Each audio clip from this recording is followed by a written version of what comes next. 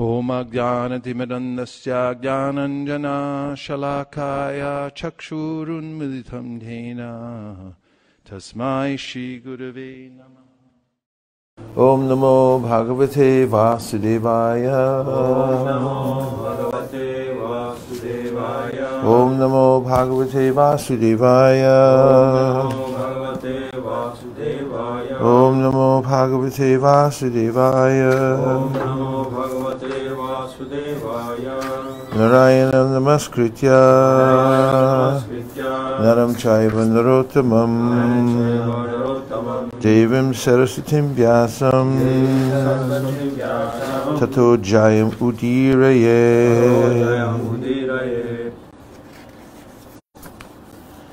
We're reading from the Srimad Bhagavatam, 11th canto, 2nd chapter, starting at text number 32. And this is Maharaj Nimi meets the 9 Yogendras. We're starting with Havi Yogendra because there's Havi, Kavi, Antariksha, Prabodha, Pipalayana, Havi, Kavi, Antariksha, Prabodha, Pipalayana, Avirhotra, Drumala, Chamasa, and Karabhajana, the 9 Yogendras. Damodar Prabhu's favorite. Sri Narada said, O Vasudev, when Maharaj Nimi had thus inquired from the 9 Yogendras about devotional service to the Lord, those best of saintly persons sincerely thanked the king for his questions and spoke to him with affection in the presence of the members of the sacrificial assembly and the Brahmana priests. Purport. According to Sridhar Swami, not only the king, but also the members of the assembly and the priests conducting the sacrifice were all devoted to hearing and chanting the glories of devotional service to the Supreme Personality of Godhead. The sages, beginning with Kavi, will now each speak in turn, answering the questions of the king. So it's Kavi Havi. Kavi Havi Antariksha. Shri Kavir Uvacha. Manye Kutaschit Vayam Achutasya Padam Bujo Pasanam Atra Nityam Udvigna Bhuther Asadatma Bhavad Vishatmana Yatra Nivartate Bhi. Shri Kavi said, I consider that one whose intelligence is constantly disturbed by his falsely identifying himself with the temporary material world can achieve real freedom from fear only by worshipping the lotus feet of the infallible Supreme Lord. In such devotional service, all fear ceases entirely. Purport. In the opinion of Srila Sridhar Swami, the word Asad Atma Bhavat in this verse indicates that the living entity is constantly disturbed by fear because he identifies his eternal self with the temporary material body and its paraphernalia. Similarly, Srila Vishwanath Chakravarti Thakur has stated, Bhakti pratikula deha griha deshvasaktim. Because of one's attachment to one's temporary body and so-called home, family, friends, and so on, one's intelligence is always disturbed by fear, and one is unable to appreciate or practice pure devotional service to the Supreme Lord. So-called religious activities executed in the bodily conception of life are always accompanied by fear and anxiety about the ultimate result. But pure devotional service to the Supreme Personality of Godhead frees one from fear and anxiety because it is executed on the platform of Vaikuntha, or the spiritual plane. So-called religious activities executed in the bodily conception of life are always accompanied by fear and anxiety about the ultimate result. But pure devotional service to the Supreme Personality of Godhead frees one from fear and anxiety because it is executed on the platform of Vaikuntha, or the spiritual plane, where there is no fear or anxiety. According to Srila Jiva Goswami, the process of bhakti yoga is so powerful that even in the stage of sadhana bhakti, in which one is practicing devotional service through rules and regulations, the neophyte can have a direct experience of fearlessness by the mercy of the Lord. As one's devotional service becomes mature, the Lord reveals himself in the devotee, and all fear is totally vanquished forever.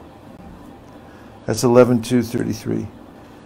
Every living entity has a natural propensity to serve God, but because of false identification with the temporary body, one loses touch with this pure constitutional propensity, and instead inauspiciously becomes attached to temporary sense gratification in the form of body, home, family, and so on.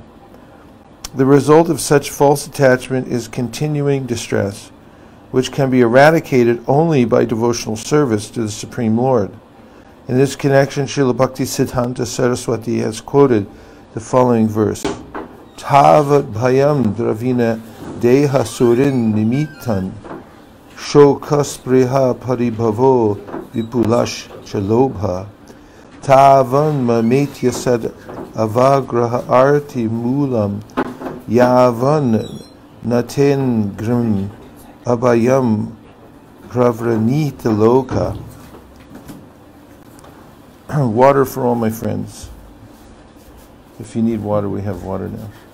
O my Lord, the people of the world are embarrassed by all material anxieties. They are always afraid. They always try to protect wealth, body, and friends. And they are filled with lamentation and unlawful desires and paraphernalia. And they avariciously base their undertakings on the perishable conceptions of I and mine. As long as they do not take shelter of your safe lotus feet, they are full of such anxieties. That's Bhagavatam 396. Grab the 396, would you please? And so there's a couple verses related in the Bhagavad Gita. Bhogaishvarya prasaktanam taya prahita chetasam vyavasayatmika bhudhir ekeha kurunandana. That in the Gita, Krishna says, if someone's considering material enjoyment as attached to it, Bhogaishvarya prasaktanam taya prahita chetasam, one's consciousness is inclined in that direction, avyavasayatmika buddhiya, then the intelligence is unsteady because it's being drawn away from the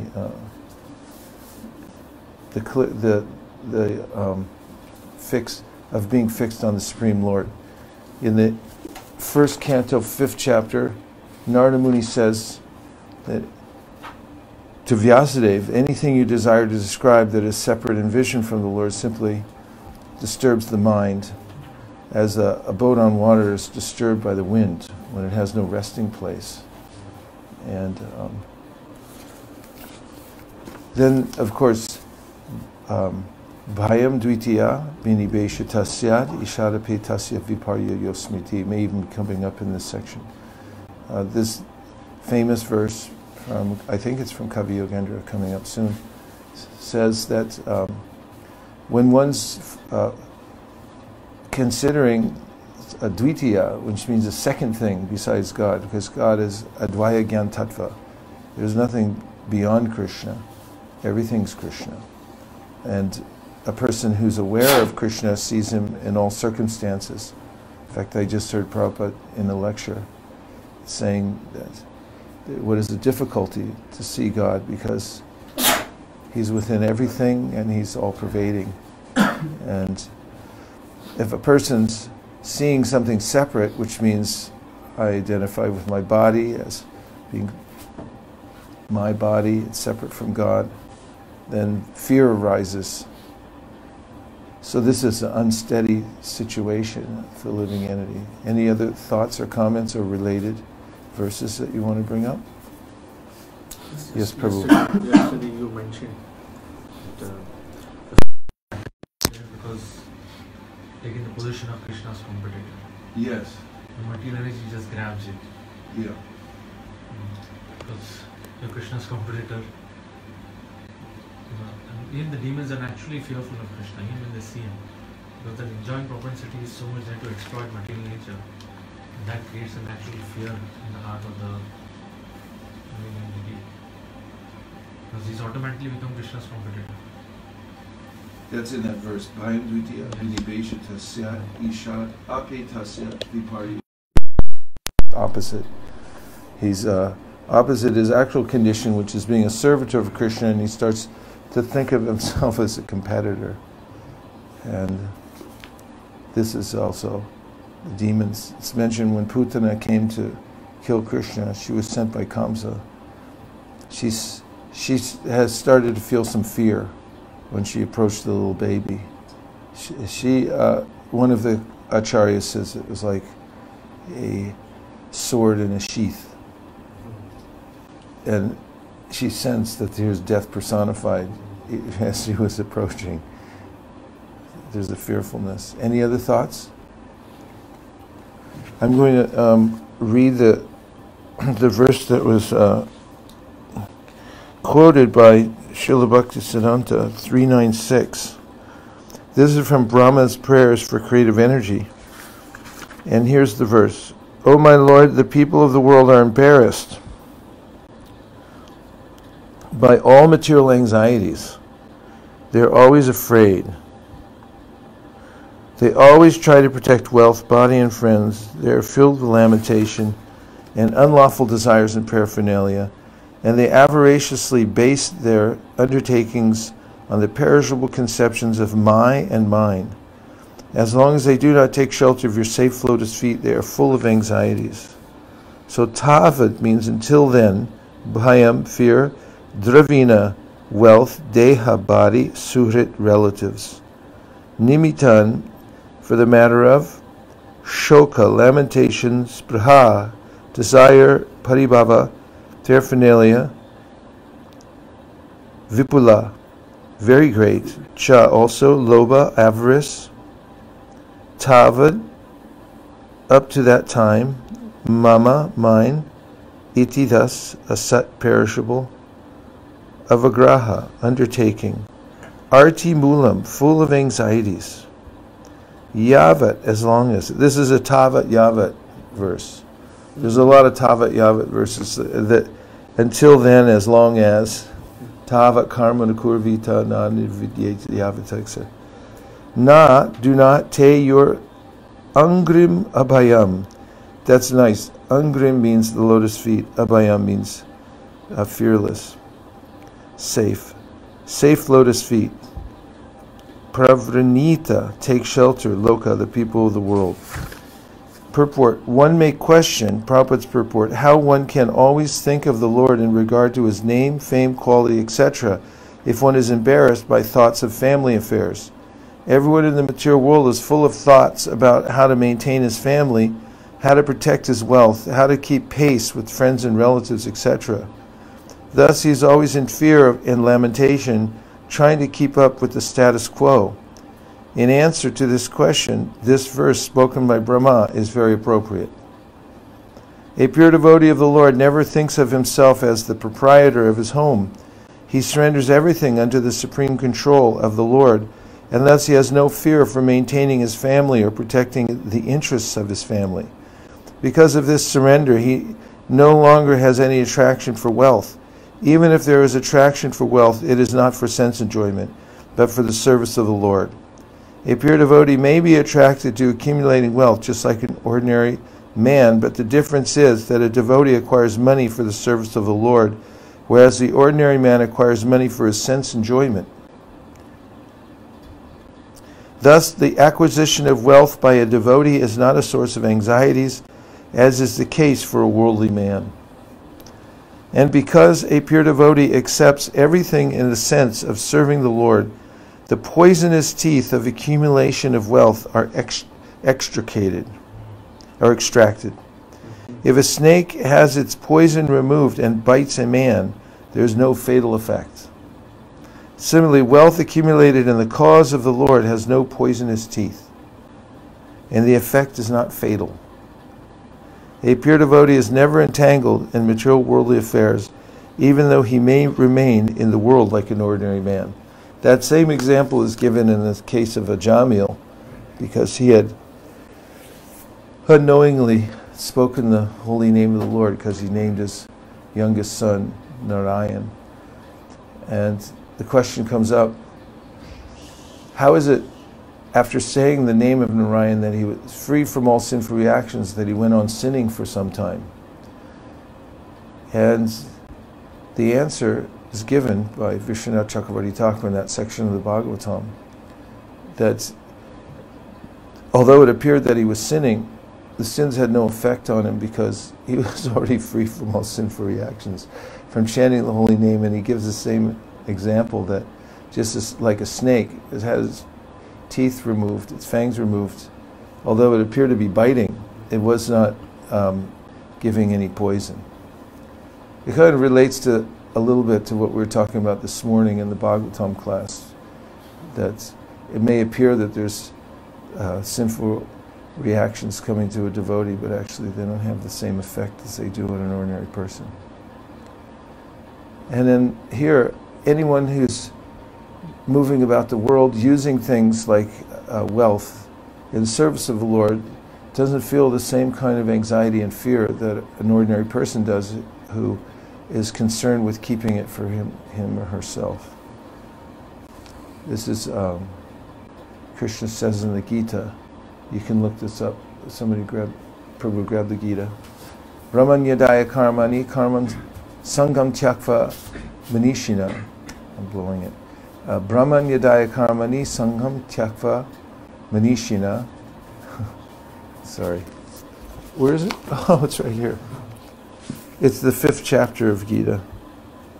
Brahman yadaya karmani sangam tyakva karotiya lipitena sapapina. That's 5:10 for those who are keeping score at home. Lipitena sapapina padma patram ivambasa. What a beautiful verse, right? He says, Brahmani, unto the Supreme Personality of Godhead. So that's really important. If someone's considering whatever he has, she has, that this is for the Supreme Personality of Godhead, then touching the wealth is very different from somebody who's attached and thinking, I need this for my family, for my own protection. So Brahman adhaya, resigning. Karmani means all works. So Brahman yadhaya karmani. So all works, whatever he's doing, is dedicated to the Supreme Lord. Sangam, attachment. Tyaktva, giving up. Karoti, performs. Ya. So one who performs all activities but is giving up the results for the Supreme. Lipyate is affected. Na, never. Sahi papena, by sin. Padma patram ivambasa. Iva means like, ambasa means the water, and Padma patram is a lotus leaf. One who performs his duty without attachment, surrendering the results unto the Supreme Lord, is unaffected by sinful action, as the lotus leaf is untouched by the water. Prabhupada's purport. Here, Brahmani means in Krishna consciousness. The material world is a sum total manifestation of the 3 modes of material nature, technically called pradhana. The Vedic hymn, Sarvam Hyetad Brahma, Mandukya Upanishad, Tasmade Tad Brahmanama Rupam Anam Chajayate, Mundaka Upanishad, and in the Bhagavad Gita 14.3, Mama Yonir Mahat Brahma, indicate that everything in the material world is a manifestation of Brahman. And although the effects are differently manifested, they are non-different from the cause. Ah, look at that. If somebody's seeing that everything's coming from the Supreme, and the cause that's coming from him is everything we see around us, then he's never separated, because it's seeing that this is all the energy of the Supreme Personality of God, which is actually non-different from the original, although Krishna maintains his individual existence. In the Ishopanishad, it is said that everything is related to the Supreme Brahman or Krishna, and thus everything belongs to him only. One who knows perfectly well that everything belongs to Krishna, that he is the proprietor of everything, and that therefore everything is engaged in the service of the Lord, naturally has nothing to do with the results of his activities, whether virtuous or sinful. Even one's material body being a gift of the Lord for carrying out a particular type of action can be engaged in Krishna consciousness. It is then beyond contamination by sinful reactions, exactly as the lotus leaf, though remaining in the water, is not wet. The Lord also says in the Gita 3:30, Mai sarvani karmani sanyasya, resign all works unto me, Krishna. The conclusion is that a person without Krishna consciousness acts according to the concept of the material body and senses, but a person in Krishna consciousness acts according to the knowledge that the body is the property of Krishna and should therefore be engaged in the service of Krishna. So now we're back to the Srimad Bhagavatam at 11:2:34. Yevai Bhagavata Prokta Upaya Hyatma Labdaye Anja Pungsam Avidusham Vidi Bhagavatan Hitan. Even ignorant living entities can very easily come to know the Supreme Lord if they adopt those means prescribed by the Supreme Lord himself. The process recommended by the Lord is to be known as Bhagavata Dharma, or devotional service to the Supreme Personality of Godhead. That translation is so nice, I have to read it again. Even ignorant living entities can very easily come to know the Supreme Lord if they adopt those means prescribed by the Supreme Lord himself. The process recommended by the Lord is to be known as Bhagavata Dharma, or devotional service to the Supreme Personality of Godhead. Purport.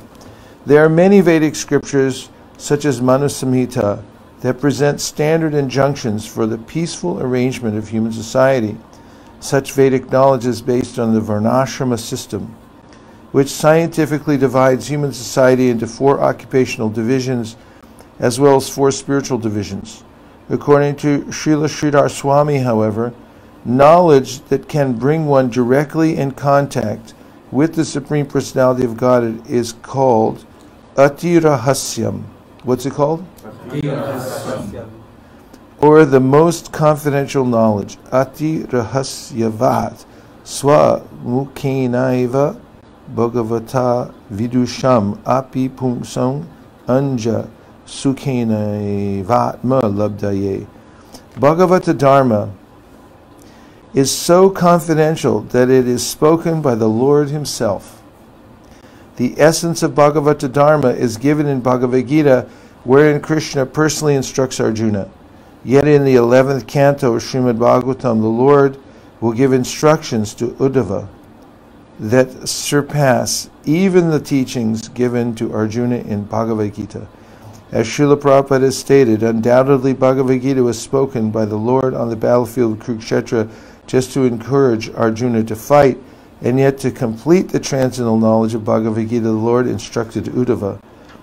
The Lord wanted Uddhava to fulfill his mission and disseminate knowledge which he had not spoken even in Bhagavad Gita. That's Bhagavatam purport 3.4.32. 3.4.32. Prabhu. Is that where we are? Here. It's in part 1. 3.4.32. Similarly, it is understood that the knowledge that will be presented here by the 9 Yogendras is not their personal concoction, but is authorized knowledge originally spoken by the Lord himself. According to Srila Bhaktisiddhanta Saraswati, the living entities in the course of their wanderings throughout the cycle of birth and death lose all trace of the personality of Godhead. But when they hear the eternally auspicious topics spoken by the Supreme Lord for their benefit and understand their eternal identities as spirit souls, the realized experience of being an eternal servant of Krishna becomes the basis of Bhagavata Dharma. In the soul's experience as a pure Vaishnava or servant of God, there is no consideration of being different from God, or the same as God, nor is one interested in the kingdom of material sense gratification. The pure devotee simply perceives his particular devotional service to the Supreme Lord and sees himself as an individual part and parcel of the ultimate shelter. A pure devotee experiences that his very being is tied by ropes of loving devotion to the ultimate shelter himself in one of his direct personal expansions. That's quite a sentence. A pure devotee experiences that his very being is tied by ropes of loving affection to the ultimate shelter himself in one of his direct personal expansions. How does that make you feel? Gopal Champu, how does that make you feel? Makes you feel good. Knows that makes you feel like it's reaffirming that Krishna is there. He's there. He's seeing over us and he's watching over us. You have a relationship with one of his direct personal expansions. And in such a perfect state of consciousness, the devotee can perceive the all-pervading variegated forms of the absolute truth. This idea of being bound by the ropes of love is also here in the 11th canto. Find in the last verse, this is verse 55 from the second chapter. Vishrujati hridayamna yasya sakshad. This is 11:255 for those who are keeping score at home. Vrijati hridayamna yasya sakshad daridavasha bihitopya gauganasha pranaya rasanaya dhritangi padma sabhavati bhagavata pradhana ukta. With the translation is, the Supreme Personality of Godhead is so kind to the conditioned souls that if they call upon Him by speaking His holy name, even unintentionally or unwillingly, the Lord is inclined to destroy innumerable sinful reactions in their hearts. Therefore, when a devotee who has taken shelter of the Lord's lotus feet chants the holy name of Krishna with genuine love, the Supreme Personality of Godhead can never give up the heart of such a devotee. One who has thus captured the Supreme Lord within his heart is to be known as Bhagavata Pradhana, the most exalted devotee of the Lord.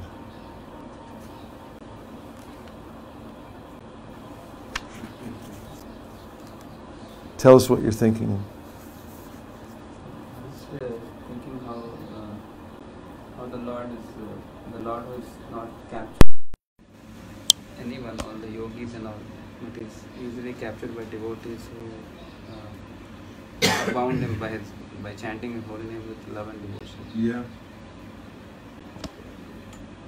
Pranaya Rashanaya. Pranaya means the ropes.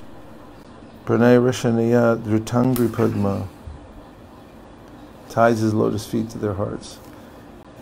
He becomes so attached to those who are. This is also mentioned in the second verse of the Bhagavatam. Dharma projita kaitavo traparamo nirmatsaranam satam vejam vasam matra shivaram tapan trayan mulanam Srimad Bhagavate Mahamuni Krite Kim Vaprayarishvara Sadyo Hridyavarudhyate Trakriti Bishu Shabishtakshara. Sadyo means very immediately. Sadyo Hridyavarudhyate means that the Lord becomes captured in the heart of the person who hears Srimad Bhagavatam, and he won't leave because he's so attracted to the subject matter himself, and apparently grateful to the devotee who's hearing that subject. That's how powerful the Bhagavatam is. So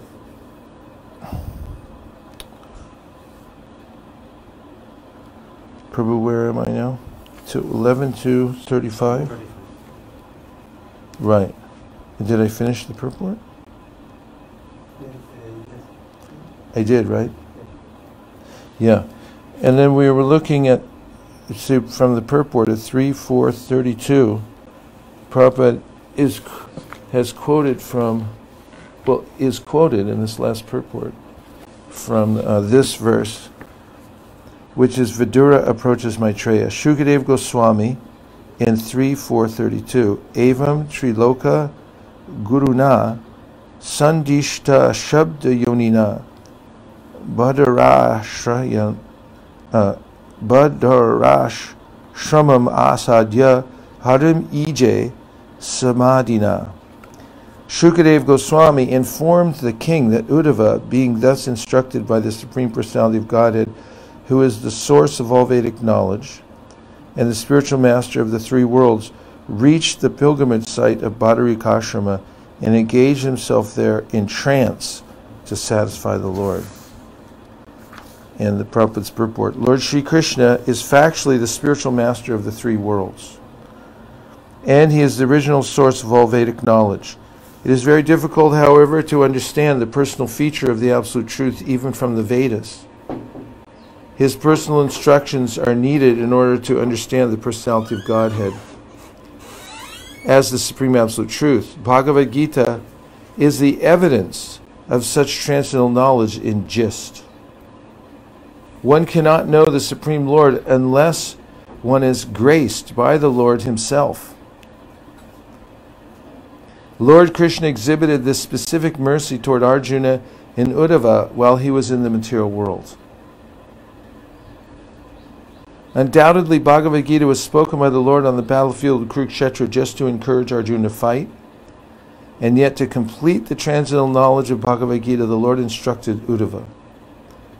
The Lord wanted Uddhava to fulfill his mission and disseminate knowledge which he had not spoken even in the Bhagavad Gita. See, if someone actually reads the Bhagavad Gita, and most people don't, they just say, I know Gita, I've heard of Bhagavad Gita. When we show them a Bhagavatam, they go, oh, I already have Bhagavad Gita.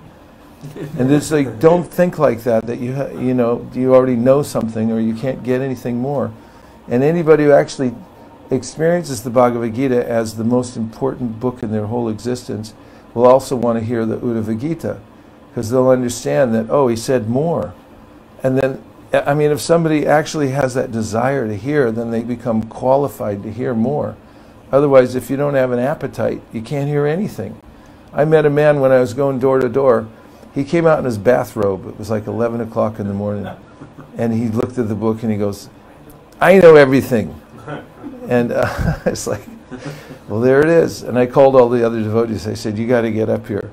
This guy knows everything. I introduced them all. I said, come on. He knows everything. And he goes, well,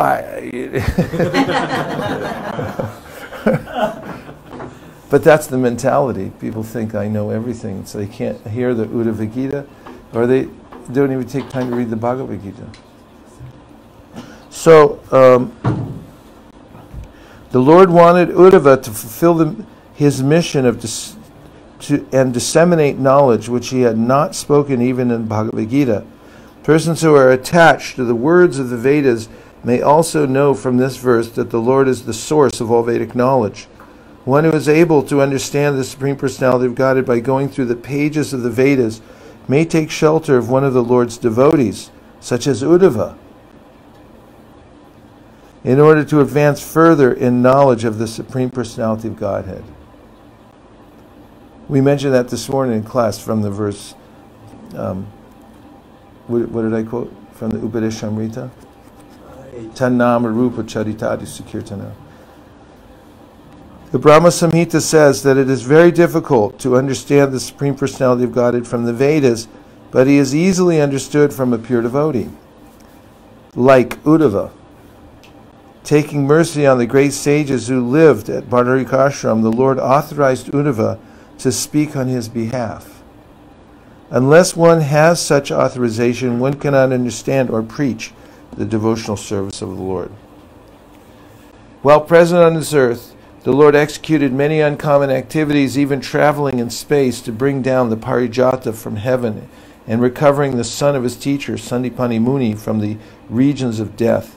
Uddhava was certainly informed of the conditions of life on other planets, and all the sages were anxious to know of them, just as we are anxious to know about the planets in space. Uddhava was particularly deputed to carry a message to Badarikashram, not only to the sages of that place of pilgrimage, but also to the Narayan deities. That's how confidential the talks were. He went there to tell the deities about what Krishna told him. Such a message must have been more confidential than the knowledge described in the pages of the Vedas. The Lord is undoubtedly the source of all knowledge, and the messages dispatched through Uddhava to Narayan and other sages were also part of the Vedic knowledge, but they were more confidential and could be sent or authorized only through such a pure devotee as Uddhava. You can see how important book distribution is, because when you're going out, you're representing, you're actually distributing the same knowledge, even what Uddhava heard from Krishna himself, and you're dispatching it to the people in general, and its complete form. You immediately become dear to the Lord for doing that. Since such confidential knowledge was known only to the Lord and Uddhava, it is said that Uddhava was as good as the Lord himself. Every living entity can, like Uddhava, also become a confidential messenger on the same level as the Lord, provided he becomes confidential himself by dint of loving devotional service. Such confidential knowledge is entrusted, as confirmed in Bhagavad Gita, only to pure devotees like Uddhava and Arjuna, and one has to learn the mystery through them and not otherwise. One cannot understand Bhagavad Gita or Srimad Bhagavatam without the help of such confidential devotees of the Lord. According to Srila Vishwanath Chakravarti Thakur, that confidential message must have concerned the mystery of his departure and the annihilation of his dynasty after the end of his appearance in the mundane world for 100 years. Everyone must have been very anxious to know about the mystery of the annihilation of the Yadu dynasty, and that message must have been explained by the Lord to Uddhava and dispatched to Badarikashrama for the information of Narayan and other pure devotees of the Lord. Okay, reflections and questions time.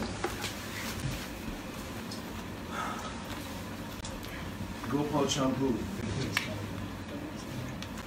Okay. Hare Krishna. Hare Krishna. So, I was just a couple points, just on one point on the value of this confidential knowledge, and how people, you could say you have to have a hunger for it. I just had this experience. I was in Bangalore, and we were going out to one program, and I just decided to bring out Kannada Bhagavatam set. I said, let's bring it. And the devotee was like, what are you going to do with that? I said, listen, you never know. You just bring it. And so we set it on the book table, and maybe about 2 hours into the event, some lady just came up, but then she said, I'll be back in 2 minutes.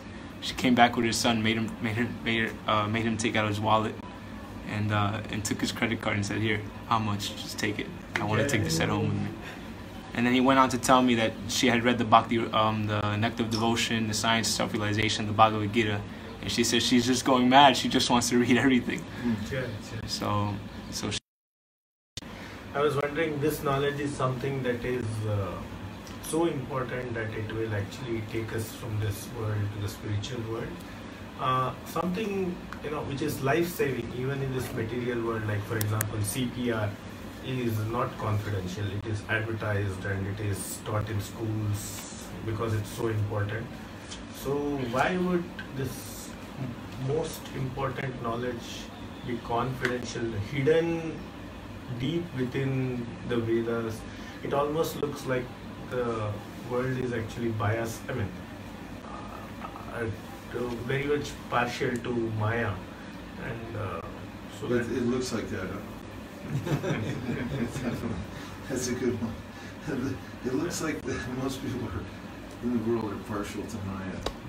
Yeah. So why is it that when the Lord has designed this world, that actually the most important knowledge is deep within, hidden amongst the pages of Veda, where he says that it's not even available in the Vedas, right? So why is it so confidential? Well, there's a couple of answers. One is, first of all, that it's not that hidden, actually. And then Krishna says, Raja Vidya Raja Kuhyam pavitramidam uttamam pratyakshavagavam dharmyam susukam kartamavidam. In this verse in the 9th chapter of the Gita, Krishna is saying this is the most secret of all secrets. But Prabhupada reveals in the purport that actually, how can you say it's secret? It's really advertised everywhere. I mean, Bhagavad Gita is everywhere. And I mentioned it earlier. Everyone says, I know Gita. But they don't even touch it. They just say that, what does Gita mean? Do your work. They don't know. But they miss it. And that brings up the point that, until one's open to hearing it, then it remains confidential to those people. Another answer is that Krishna provides all various options for living entities, because that's the meaning of free will. If there's not unlimited options for the living entities, and practically, you could really say there's unlimited options. For instance, there's 8,400,000 species of life. What if Krishna only gave 10 species as an option for the living entity to try to enjoy material nature? Then you could complain. You could lodge a complaint and say, hey, I only got 10 species, that's not enough. There must be something more. But it gives 8,400,000 different experiences in the material world, combinations and permutations of senses to try to interact with the external world for the living entity to live out his dream of trying to enjoy. In a similar way, there's all kinds of paths that are available. And Krishna makes those paths viable just because there are people that want to follow something else besides the path of pure devotional service, and he provides the facility for them to do that. I get this from the commentary, again, of the 6th canto of the Srimad Bhagavatam, in the section of Ajamil from Vishwanath Chakravarti Thakur, where he says that sometimes when devotees chant Hare Krishna, that section is about chanting Hare Krishna, they receive the result to varying degrees or at different times. He first gives the example of a tree. The fruit comes from the tree in its own due course of time. And similarly, the result comes to devotees at different times. Some of them don't see the full result, he says, until they leave their bodies. And then one of the reasons he gives is that he doesn't want to give everyone instant success in the process of bhakti, because it'll discourage people who are attached to the path of jnana and yoga, etc. And so this is evidence of this way in which Krishna makes it confidential, because only a person who really desires it can penetrate and take it. And some people, even after seeing it, aren't inclined. They want something else. So Krishna gives them that facility to enjoy it. Samaham sarvabhuteshu. He says, I'm equal to everybody. So he gives equal opportunity. That means he has to make the landscape favorable for them to take it and not think that, oh, I missed something here. 2 answers. Yeah, I can relate to it, because if you take the example of a jail, right? The jail manual will probably say all the things that you can do to be very comfortable in the jail. Yeah. But the most confidential knowledge would probably be how to escape out of the jail. Yeah, that's good. Did you put that on Quora? He's got thousands of followers on Quora. He preaches there. It's good. I like that a lot. Any points, questions, or reflections? Is anybody online? No questions online. Okay. Yes? So this Narayana that are being referred to here, Yeah. could you please elaborate a bit more on the Narayan referred here? You see the Narayan as in the Supreme Personality of Godhead, or is he? Yeah, there's Nara and Narayan Rishi, so they said it's like a Krishna and Arjuna. Krishna and his eternal associate. So He engaged himself there in trance to satisfy the Lord. he engaged himself in trance to satisfy the Lord. So, this is the point I am taking, that we must do each and everything to satisfy your Lord. Book distribution, chanting. Yeah, if you do it for the satisfaction of the Lord, then you'll also be satisfied. Samsadir Haritoshanam. Because the purport in the reading the Mass purport was saying that how only by the grace of we actually understand the knowledge that is given. And then it also mentions that to understand that knowledge, one has to associate, if one has to understand the confidential knowledge, one has to associate with the confidential devotees of the Lord to understand. So just appreciate it and take this. That's right. Because the truth is there within the hearts of the pure devotees. It's mentioned in the Bhagavatam that clear understanding is there. Not only that, the Bhavadvita Bhagavatas Tirtha Bhuta Swayam Vibho Tirtha Kurvanti Tirtani Svantakstena Gatavrita. Yudhishthira Vidura said that you carry the Supreme Personality of Godhead within your heart, therefore wherever you go becomes a place of pilgrimage. And the pure devotees, even when they come to the places of pilgrimage, they purify even those places.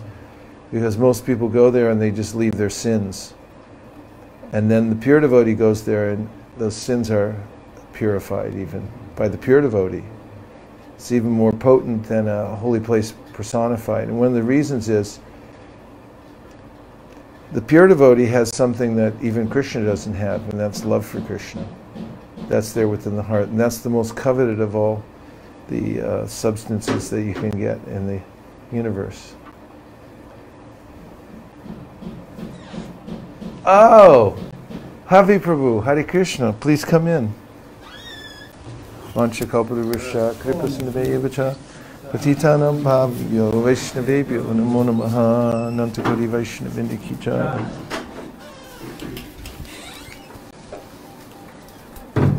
Here, if you're comfortable, you can sit here. Hare Krishna.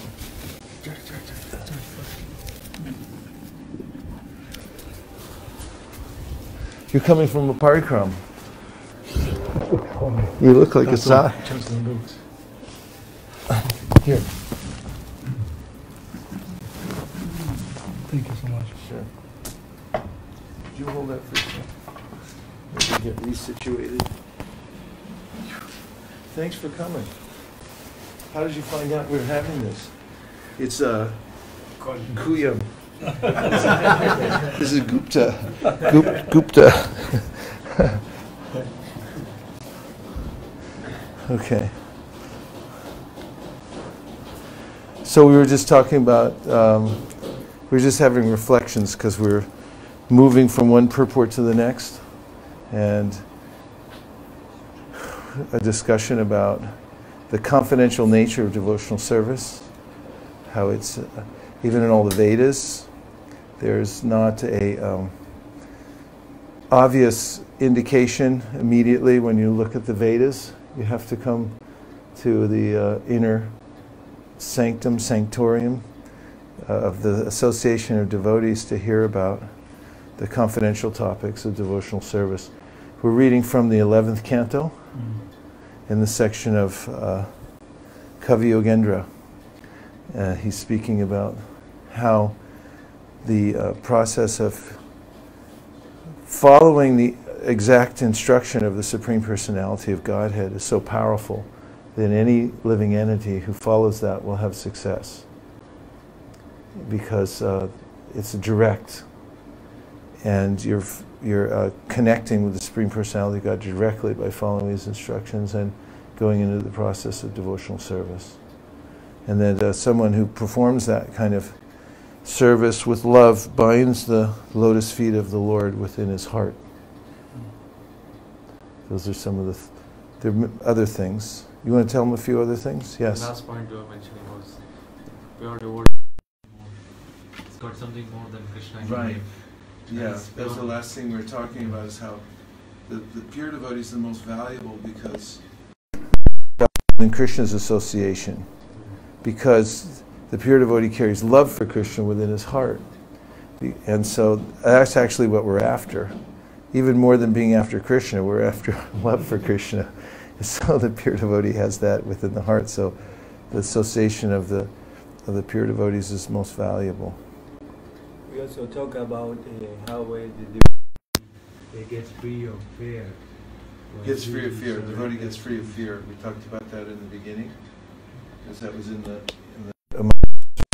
somebody becomes attached to Krishna and sees that everything belongs to him, no longer claims proprietorship over anything, not my family or my money, thinking it all belongs to Krishna, then such a person becomes fearless in the material world because he's only attached to Krishna's lotus feet. And Prabhupada mentions how it's not prohibited to collect money. He said, but the devotee collects money and is thinking how to use this for Krishna. But if somebody's thinking how to keep it for himself, then it's a cause of fear and attachment and so forth. Anything else? Yes, Prabhu? Another thing I was just remembering was in the Krishna book, Krishna mentioned somewhere where he's talking about Uddhava, and he says, I consider Uddhava even more dear to me than my own self. And in the 3rd canto, 16th chapter, I forget exactly the verse, but Krishna's speaking, and he's saying the only reason I have any opulence is because of I worship the lotus feet of my devotees. So.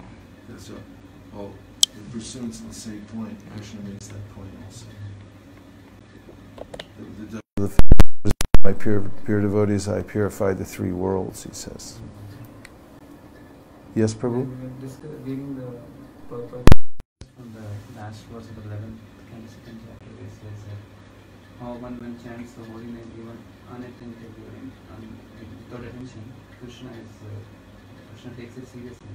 And then what to speak of the devotees who chant because he is bound by the love. Ties up. Pranaya Rasanaya Drutangripad. The lotus feet of the Lord with the ropes of love. As he starts by saying that if one even unintentionally chants the holy name of the Lord, Krishna's inclined to that person to destroy unlimited sinful activities. And he said, what to speak of somebody who chants it with love? That person ties the lotus feet of the Lord by the ropes of love within his heart. Dr. Jose has a question. Dr. Jose, yes, please. Yes. Well, I found the point where very interesting, where it's talking about the worldly affairs, the affairs we have in this world, Yes. With families and friends, to not lament them, I believe, right? To not lament those affairs.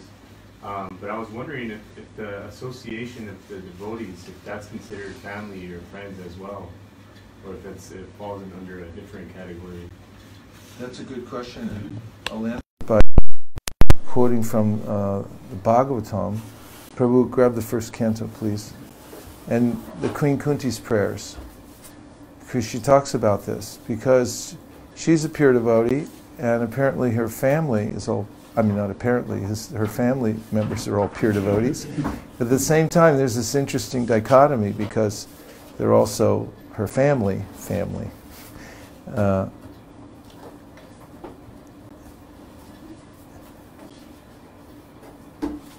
Send it to the detailing shop. Thank you. You know which verse I'm talking about, right? Yeah.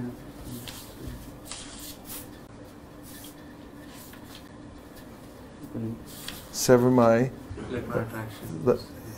Tvaime Ananya Vishaya. Yeah. But please sever my attraction for my family members and kinsmen. And let me be attracted to you. Here, I'll get it. Yeah, so this is Queen Kunti.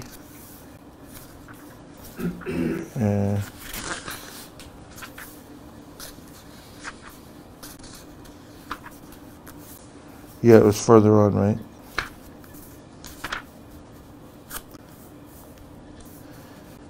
these are important verses. Okay.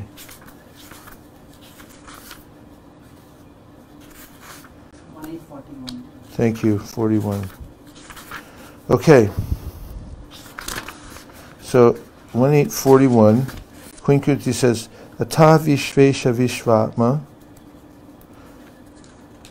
Vishvamurte Swakeshu me Sneha Pasham Imam Chindi Dhridam Pandushu Vrishnishu. O Lord of the universe, soul of the universe, O personality of the form of the universe, please therefore sever my tie of affection from my kinsmen, the Pandavas and the Vrishnis. Purport: a pure devotee of the Lord is ashamed to ask anything in self-interest from the Lord, but the householders are sometimes obliged to ask favors from the Lord, being bound by the tie of family affection. Srimati Kunti Devi was conscious of this fact, and therefore she prayed to the Lord to cut off the affectionate tie from her own kinsmen, the Pandavas and the Vrishnis. The Pandavas are her own sons, and the Vrishnis are the members of her paternal family. What's that? Oh. Krishna was equally related to both the families. Both the families required the Lord's help because both were dependent devotees of the Lord. Srimati Kunti Devi wished Sri Krishna to remain with her sons, the Pandavas, but by doing so, her paternal house would be bereft of the benefit. All these partialities troubled the mind of Kunti, and therefore she desired to cut off the affectionate tie. A pure devotee cuts off the limited ties of affection for his family and widens his activities of devotional service for all forgotten souls. The typical example is the band of 6 Goswamis who followed the path of Lord Chaitanya. All of them belonged to the most enlightened and cultured rich families of the higher caste, but for the benefit of the massive population they left their comfortable homes and became mendicants. To cut off all family affection means to broaden the field of activities. Without doing this, no one can be qualified as a brahmana, a king, a public leader, or a devotee of the Lord. The personality of Godhead as an ideal king showed this by example. Sri Ramachandra cut off the tie of affection for his beloved wife to manifest the qualities of an ideal king. Such personalities as a brahmana, a devotee, a king, or a public leader must be very broad-minded in discharging their respective duties. Srimati Kunti Devi was conscious of this fact, and being weak, she prayed to be freed from such bondage of family affection. The Lord is addressed as the Lord of the universe, or the Lord of the universal mind, indicating his all-powerful ability to cut the hard knot of family affection. Therefore, it is sometimes experienced that the Lord, out of his special affinity toward a weak devotee, breaks the family affection by force of circumstances arranged by his all-powerful energy. By doing so, he causes the devotee to become completely dependent on him, and thus clears the path for his going back home, back to Godhead. Anyway, the answer to your question is that, yes, there's a difference. So when one's attached to family members, it's in relationship to the body. But when one's attached to devotees, it's in relationship to Krishna.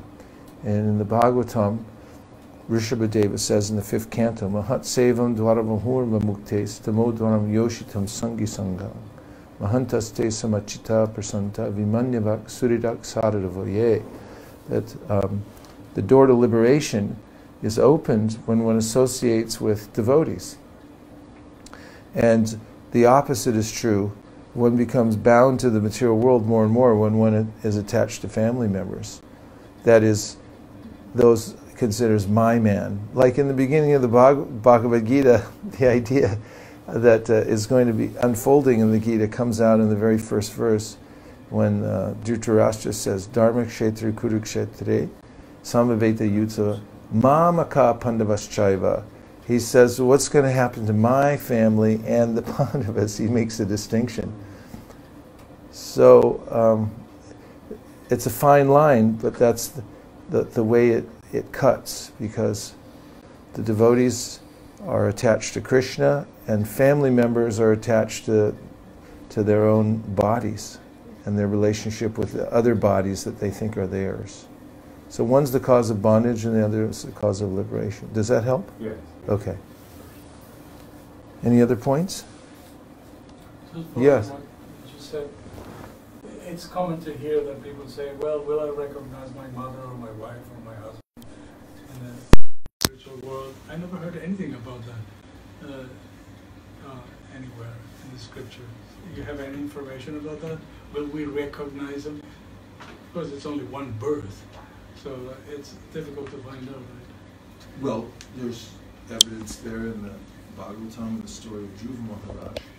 Dhruva, to Godhead, he wants his Shiksha Guru, his mother, to come with him.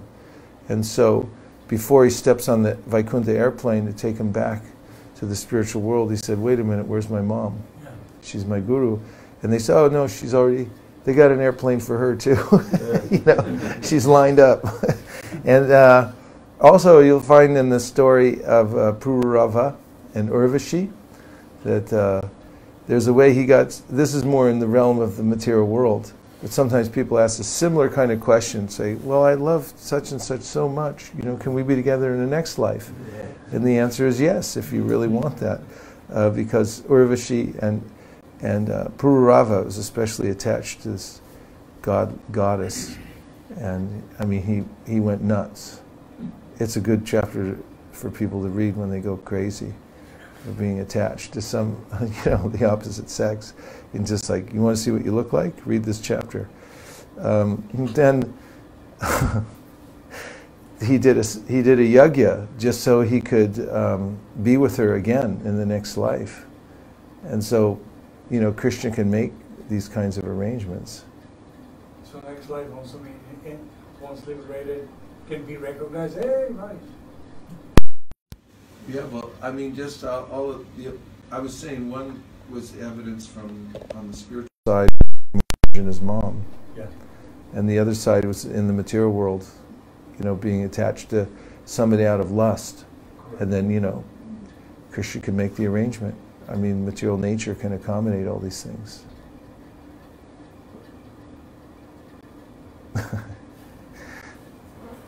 Anything else? Let's keep going. A little more in the 11th canto, right? So here's what we got. We're on 11-2-35, if I'm not incorrect. Okay, here it is. Yan astaya noro rajan na pramadyeta karhichit dvavan nirmilya vanitre nas skalin patet iha. That's 11-2-35. Yan, which means astaya, accepting, nara, a man, rajan, O king, na pramadyeta, is not bewildered, karichit, ever, davan, running, nimilya, closing, va, or netre, his eyes, na skalet, will not trip, na patet, will not fall, iha, on this path. O king, one who accepts this process of devotional service to the Supreme Personality of Godhead will never blunder on his path in this world. Even while running with eyes closed, he will never trip or fall. Naskalen na patet iha. Purport. According to Srila Sridhar Swami, the word anja, easily, which is used in the previous verse, is explained in this verse. He states, anja padennotam su karatvam vivranoti. By the word anja, the ease of performing bhakti yoga is established, and this will be elaborated in the present verse. In Bhagavad Gita 9.2, the Lord himself states, Pratyakshavagamam dharmyam susukam kartamavyam. The process of devotional service to the Supreme Personality of God is eternal and is very joyfully and naturally performed. Srila Prabhupada comments, the process of devotional service is a very happy one. Why? Devotional service consists of Shravanam Kirtanam Vishnu, so one can simply hear the chanting of the glories of the Lord, or can attend philosophical lectures on transcendental knowledge given by authorized acharyas. Simply by sitting, one can learn. Then one can eat the remnants of the food offered to God, nice palatable dishes. In every state, devotional service is joyful. One can execute devotional service even in the most poverty-stricken condition. The Lord says, Patram pushpam palam. He is ready to accept from the devotee any kind of offering, never mind what, even a leaf, a flower, a bit of fruit, or a little water, which are all available in every part of the world, can be offered to any person, regardless of social position, and will be accepted if offered with love. There are many instances of this in history. Simply by tasting the tulsi leaves offered to the lotus feet of the Lord, great sages like Sanat Kumara became great devotees. Therefore, the devotional process is very nice, and it can be executed in a happy mood. God accepts only the love with which things are offered to Him. The essential point to be understood here is that when a living entity surrenders to the Supreme Personality of Godhead, he tells the Lord, My dear Lord, although I am most sinful and unqualified, and for so long have been trying to forget you, now I am taking shelter at your lotus feet. From this day on I am yours. Whatever I possess, my body, mind, words, family, riches, I am now offering at your lotus feet. Please do with me as you like. Do with me as you like. The Supreme Lord Krishna has repeatedly given assurance in Bhagavad Gita that He will protect and redeem such a surrendered living entity, bringing him back home, back to Godhead for an eternal life in the Lord's own kingdom. Thus, the qualification of surrendering to the Lord is so great and spiritually potent that even if a surrendered soul is deficient in other aspects of pious life, his elevated status is protected by the Lord Himself. That was a point I was trying to make in class this morning, just about how the main qualification is the surrender. And here in that last sentence, even if he's deficient in other aspects of pious life, if the intention to surrender is there, then he'll prevail. In other processes, however, such as yoga, because one depends upon his own determination and intelligence and does not actually seek shelter of the Lord, one is subject to fall at any moment, being protected only by one's own flimsy limited potency. This is stated in Srimad Bhagavatam 10.232, Aruya Krishnena Parampadam Tata Patantyato Nadrita Yushmadangreya. If one gives up the shelter of the lotus feet of the Supreme Lord and instead tries to advance in the yoga process by one's own determination, or if one tries to make progress in knowledge by one's own speculative power, surely one will eventually fall again to a mediocre material platform, having no protection other than one's own fallible strength. Therefore, the Vaishnava Acharyas, in their commentaries on this verse, have illustrated in various ways the vast superiority of bhakti yoga or pure devotional service. In this connection, Sridhar Swami states, Nimilya netre davan api iha, eshu bhagavata dharmeshu naskalet, nimilanam naman jnanam yatahu shruti smriti ubhe netre viparanam parikirtite ekena vikala kano dvabhyam anda prakirtita iti. Even if running with both eyes closed, a devotee on this path of Bhagavata Dharma will not stumble. Closing one's eyes refers to being in ignorance of standard Vedic literatures. It is said, the Shruti and Smriti scriptures are the two eyes of the Brahmanas. Lacking one of them, a Brahmana is half blind, and deprived of both, he is considered completely blind. In Bhagavad Gita 10.10.11, in Bhagavad Gita 10, the Lord has clearly stated that even if a devotee is lacking in Vedic knowledge or ignorant of Vaishnava literature, the Lord personally enlightens him from within his heart if the devotee is actually engaged in loving service to the Lord. In this connection, Srila Prabhupada states, when Lord Chaitanya was in Benares promulgating the chanting of Hare Krishna, Krishna Krishna, Hare Hare, Hare Rama, Rama Rama, Hare Hare, thousands of people were following him. Have you all been promulgating the chanting of the holy name of the Lord? Prakashananda, a very influential and learned scholar in Benares at that time, derided Lord Chaitanya for being a sentimentalist.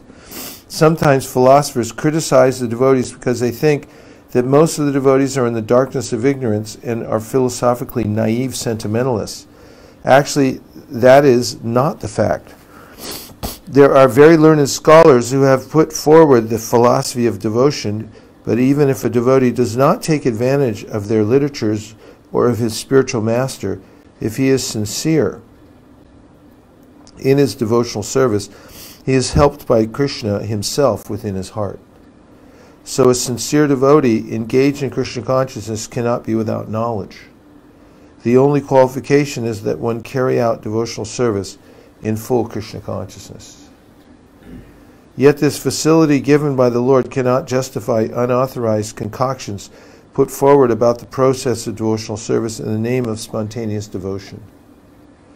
In this connection, Srila Vishwanath Chakravarti Thakur has stated, Bhagavat praptyartam ritan marga karanam twati dushanam vaham eva. If one manufactures his own process of devotional service for the sake of attaining the Supreme Lord, such a concoction will cause total ruination. Srila Vishwanath Chakravarti Thakur goes on to quote, Shruti Smriti Paranadi Pancharatra Vidim Vina Aikantiki Harir Bhaktir Utpatayaiva Kalpite. If one's so-called unalloyed devotion to Lord Hari does not take into account the regulation of the Shruti Smriti Puranas and Pancharatra, it is nothing more than a disturbance to society. In other words, even if one is not learned in the Vedic literatures, if he is engaged in the loving service of the Lord, he is to be accepted as a pure devotee. Nonetheless, such loving devotion cannot in any way contradict the injunctions of the revealed scriptures. Any reflections, points, or questions?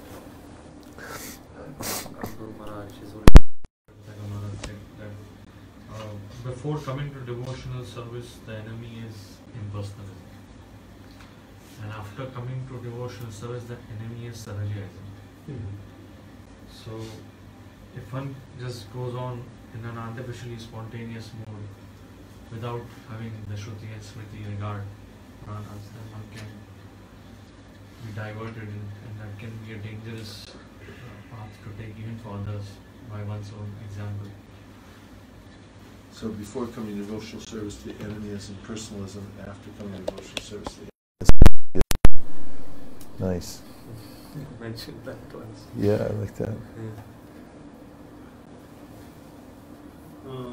Yeah, regarding the point that Prabhupada mentioned. Sahaja, just to make it clear for some of the devotees, Sahaja actually means, Sahaja means like kind of a, something that's natural or casual. And so there, it's taken on a pejorative sense, mostly in the context of those, of a party of people who take to Gaudiya Vaishnavism, but then take it very cheaply. They don't actually follow the process. But they imitate very advanced people who are already on the spontaneous platform, and these beginners bypass the rules and regulations of Vaidhi Bhakti and Hare Krishna. Come on in, there's plenty of space over here. No, not at all. Welcome, welcome. Is that clear, Bhakta Jose, about Sahajism? I'm kind of still in the beginning processes, but I'm trying to absorb it. Yeah, so it's just, there's a way in which people sometimes take to the process of devotional service, but then they don't follow the actual process that's given in the Shastra and by the Acharyas. And they claim that they're already very advanced, and therefore they imitate those who are advanced.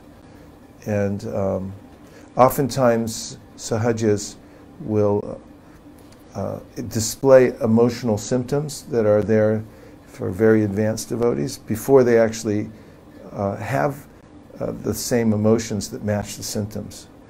And an example given by one of our acharyas, Gaur-Kishore Das Babaji Maharaj, said that these sahajas are like a young woman who wants to have a child, and she goes to the maternity ward and she hears another woman in the ward giving birth to a child in the next room, and she's expressing the pain of labor.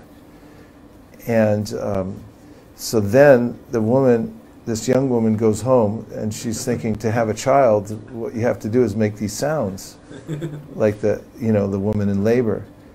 And so in a similar way, oftentimes people who try to bypass the practice of bhakti, beginning with following rules and regulations given by the spiritual master in the scripture, and then they just pretend like they're actually advanced. And as an example, sometimes those who are very advanced, when they're chanting Hare Krishna, tears come to their eyes. So they would then induce tears, thinking that if I do that, then I'll get the love for Krishna. That's one example of sahajism. Or we take the word and the genre of sahajism, or those who do this kind of bypass of the process, to be that they're taking it cheaply. They don't actually want to put the work in, so to speak. Havi Prabhu had a point, right? And then now that you addressed the point, I was thinking that also in the scripture is mentioned, and we have seen in Bengal and other places, an extreme case of sahajas, where they dressed as a woman and they display all types of emotions. In fact, at one point in 1976, I think, when there was a stage, do you remember that? There was a stage and there's some kirtaniyas were there from Bengal were hired, in fact. And it was quite impressive what they could do and sing, and Prabhupada dismissed it immediately. He said, no, this is not what we want. right, yeah. Yes, and also they don't have a regard for Bhagavad Gita, and they think this is a preliminary scripture. Yes. And we want something very high, about the pastimes of.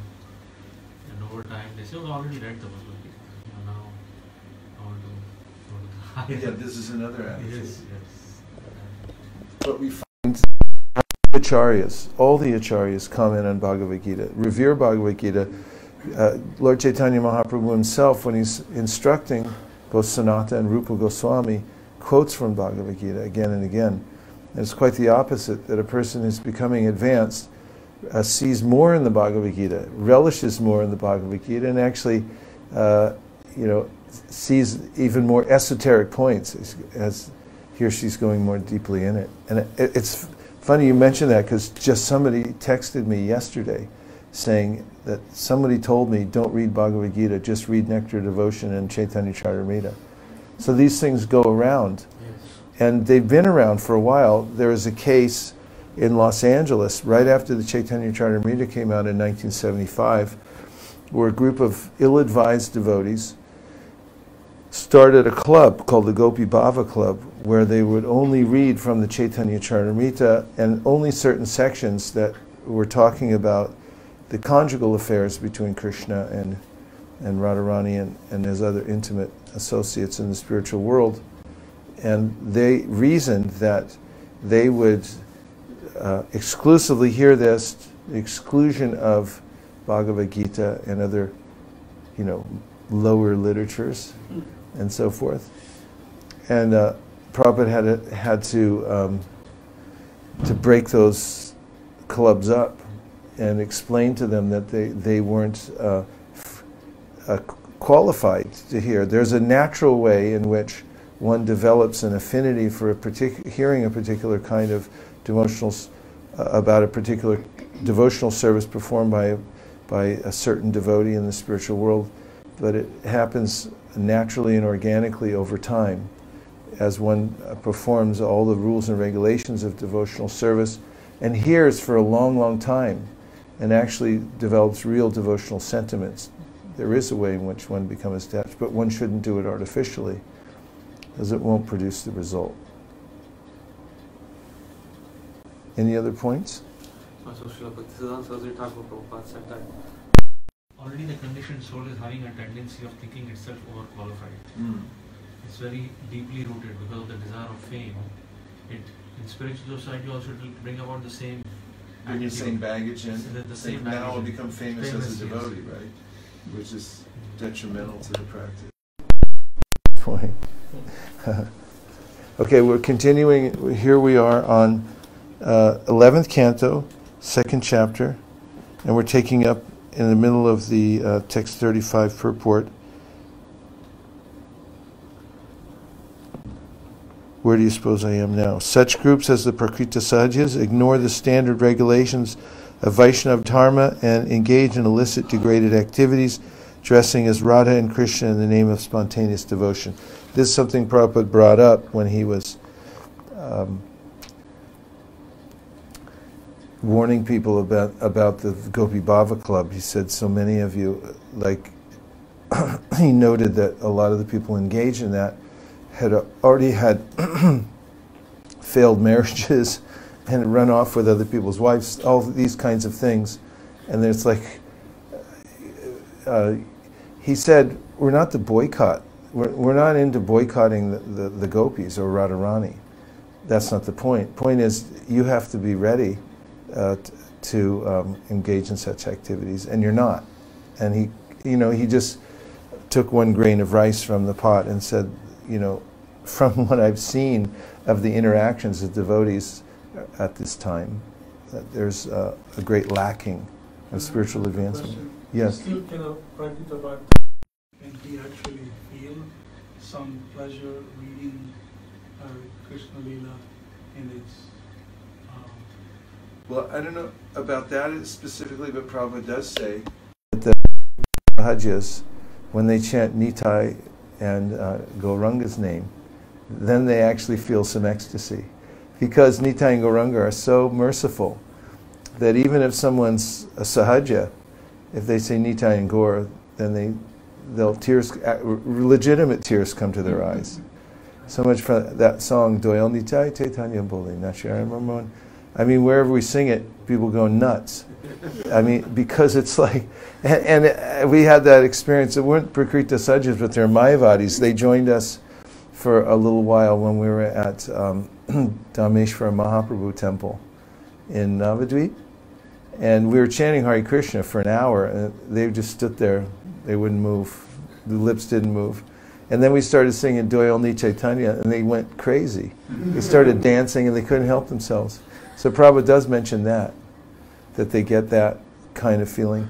And the other point that's related to that in the Bhakti Rasamrita Sindhu is that Prabhupada mentions, or Rupa Goswami, Prabhupada in the summary says that there's a way in which, by association with a pure devotee, there's a moonshine kind of effect. The shining that comes from the pure devotion of a pure devotee, it can give somebody this shadow attachment. They become spontaneously enlivened by the association of a pure devotee. It's not that that's false either. It's just that one has to build one's own foundation to be able to sustain that level of advancement. But anyone, even those who are neophytes or Prakrita Sahajas or something in the association of pure devotee, can have some taste. And this is continuing again. They claim, that is the Sahajas, that because such spontaneous devotion is revealed by the Lord Himself, they need not refer to standard scriptures. Similarly, all over the world there are pseudo-religionists who manufacture their own processes and claim that they are receiving knowledge from the Lord Himself within their hearts. Therefore, it is very important to understand, as stated here, that spontaneous revelation by the Lord within the heart is meant not to alter the eternal process of devotional service to the Lord, but to give a supplementary facility to a sincere devotee who is ignorant of revealed scriptures. In other words, the revealed scriptures describe the eternal process of service to the Lord. Since the Lord is eternal and the living entity is eternal, the process of their loving relationship is also eternal. The Lord never changes his essential nature, nor does the living entity.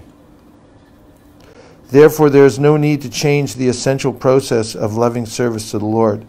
Special revelation by the Lord is meant to give scriptural knowledge by another means, and not to contradict scriptural knowledge.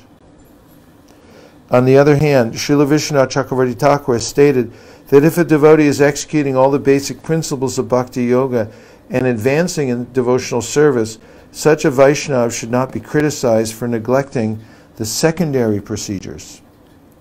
For example, His Divine Grace A.C. Bhaktivedanta Swami Prabhupada established hundreds of spiritual communities in the Western countries for practicing Krishna consciousness.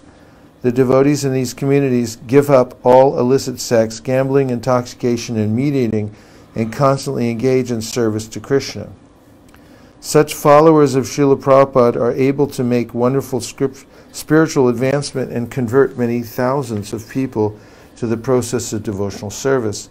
In fact, all the faithful members of ISKCON who follow the standard regulations remain free from material contamination and make visible progress in going back home, back to Godhead. Such members of ISKCON cannot possibly execute all the details of the Varnashrama Dharma system. In fact, many Westerners can barely pronounce Sanskrit words and are not very expert in performing elaborate sacrifices based on chanting of mantras and offering of oblations. But because they are executing all the essential principles of Bhakti Yoga by giving up material sense gratification and constantly engaging in loving service to the Lord, to Krishna, their position is guaranteed both in this life and the next. Everyone okay? We have seen many sophisticated Sanskrit scholars and learned experts in the details of Vedic sacrifice who can hardly even follow the basic principles of human life, namely no illicit sex, no meat eating, no gambling, and no intoxication. Such brilliant scholars and ritualistic performers are generally seen to be attached to a materialistic conception of life and are fond of mental speculation. Although in Bhagavad Gita the Lord himself has given perfect knowledge for all time, such so-called scholars consider themselves more intelligent than the Lord and thus speculate on the meaning of Vedic literature. Such speculation certainly constitutes a fall from perfect spiritual life. And what then is to be said of materialistic fruitive activities which are illusory in every sense of the term? The transcendental devotees are able to remain aloof from the pollution of fruitive activity and mental speculation, and that is the essential purport of this verse. Srila Vishwanath Chakravarti Thakur has warned that the words yan astaya indicate that the exalted status of a Vaishnava can never be accorded to one who is not following the basic regulations of Bhakti Yoga, nor can it apply to one who is sometimes serving Krishna and sometimes serving the illusory energy, Maya, by mental speculation or fruitive activities. Srila Bhaktisiddhanta Saraswati Thakur has concluded, in all dharmas other than Bhagavata Dharma, one must consider the conditioned soul's qualifications. Important point. But a soul surrendered to the Lord is never confounded by error, even if unqualified in all other respects. His feet never stumble and he never falls. Even though wandering in the world at whim, he always resides in an auspicious place by the influence of his unswerving worship. Huh? That's amazing. Yeah. Narayana Paraksarvena Kutashana Bibhyati Swarga Pavarga Narakeshu Apitulyarta Darshana. For a person who's engaged in unalloyed devotional service, heaven and hell are the same. Doesn't mind the environment because his only intention is to remain engaged in pure devotional service. Tulyarta, it's equal to him. Even though wandering in the world at whim, he always resides in an auspicious place by the influence of his unswerving worship. The unique potency of Bhagavata Dharma does not, wait 1 second, we're almost done with the purport. The unique potency of Bhagavata Dharma does not appear in any of the other dharmas of the world. There is no comparison between a surrendered individual who has taken shelter of Bhagavata Dharma and the practitioner of any other dharma. Now you, although we're regretfully letting you go. Thank you very much for coming, and thanks for the work you're doing to spread Krishna consciousness. Just recently he went on book distribution every day for 6 months without one break. One word, nectar. Thank you. Hare Krishna. Okay, come on out. We'll be there, Krishna willing. Jai Ho. So then I send you a message and you Uh-oh. We're not past time, are we? Are we? Oh, what a shame. Sorry about that. Okay. Everyone has to go, huh? Okay. Well, let's just wrap it up. We'll take any last points or instructions. And if you want the full version, you can come to Govardhan. Because there we don't ever have to stop. Yes? What is the subject matter of this time? First we're reading Krishna book. We'll read the whole Krishna book, Krishna willing. Then we're going to read the 8th and 9th canto. Haribol. Haribol. Such enthusiasm. Great. That's good. Great. Because last year we did finish through the 7th, right? Yes. Yeah. So we'll keep going. And yeah. Any other points? You got to go. No. Oh. I'm willing to stay. I just want to wrap up any last points. I think it's really important, this this verse and purport, and it's just indicating it's a fine line. You could say that run with eyes closed. You don't need the Vedic knowledge. It can be misused by saying that then I just won't follow any regulations, but that's not what it's saying. It's saying those are engaged in good faith, meaning they're following to the best of their ability, even though they may be inept at taking at certain parts of the process. They do to their best ability following in the footsteps of the acharyas in the way that they've passed down the process. They will not be bereft of any of the effects of pure devotional service. And that's the potency of direct process. Yes, Prabhu? When the comparison was being made about how devotional service is far more superior to the other processes, I think I read some analogy somewhere, like maybe it's Srila Prabhupada's, I don't recollect, but the analogy is about the young one of a monkey and the young one of a tiger. Right?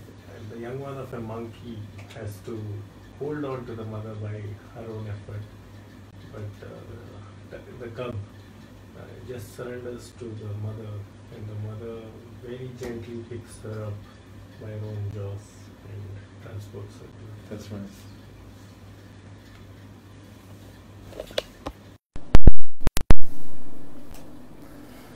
Okay then. Thank you. Vanchukalpadurvishya kripasanvevacha patitanam pavanebhyo vaishnavebhyo. Nachari Armarman, Nachari Armarman, Nachari Armarman, Nachari Armarman, hey, Nachari Armarman, Nachari Armarman, Nachari Armarman, Nachari Armarman.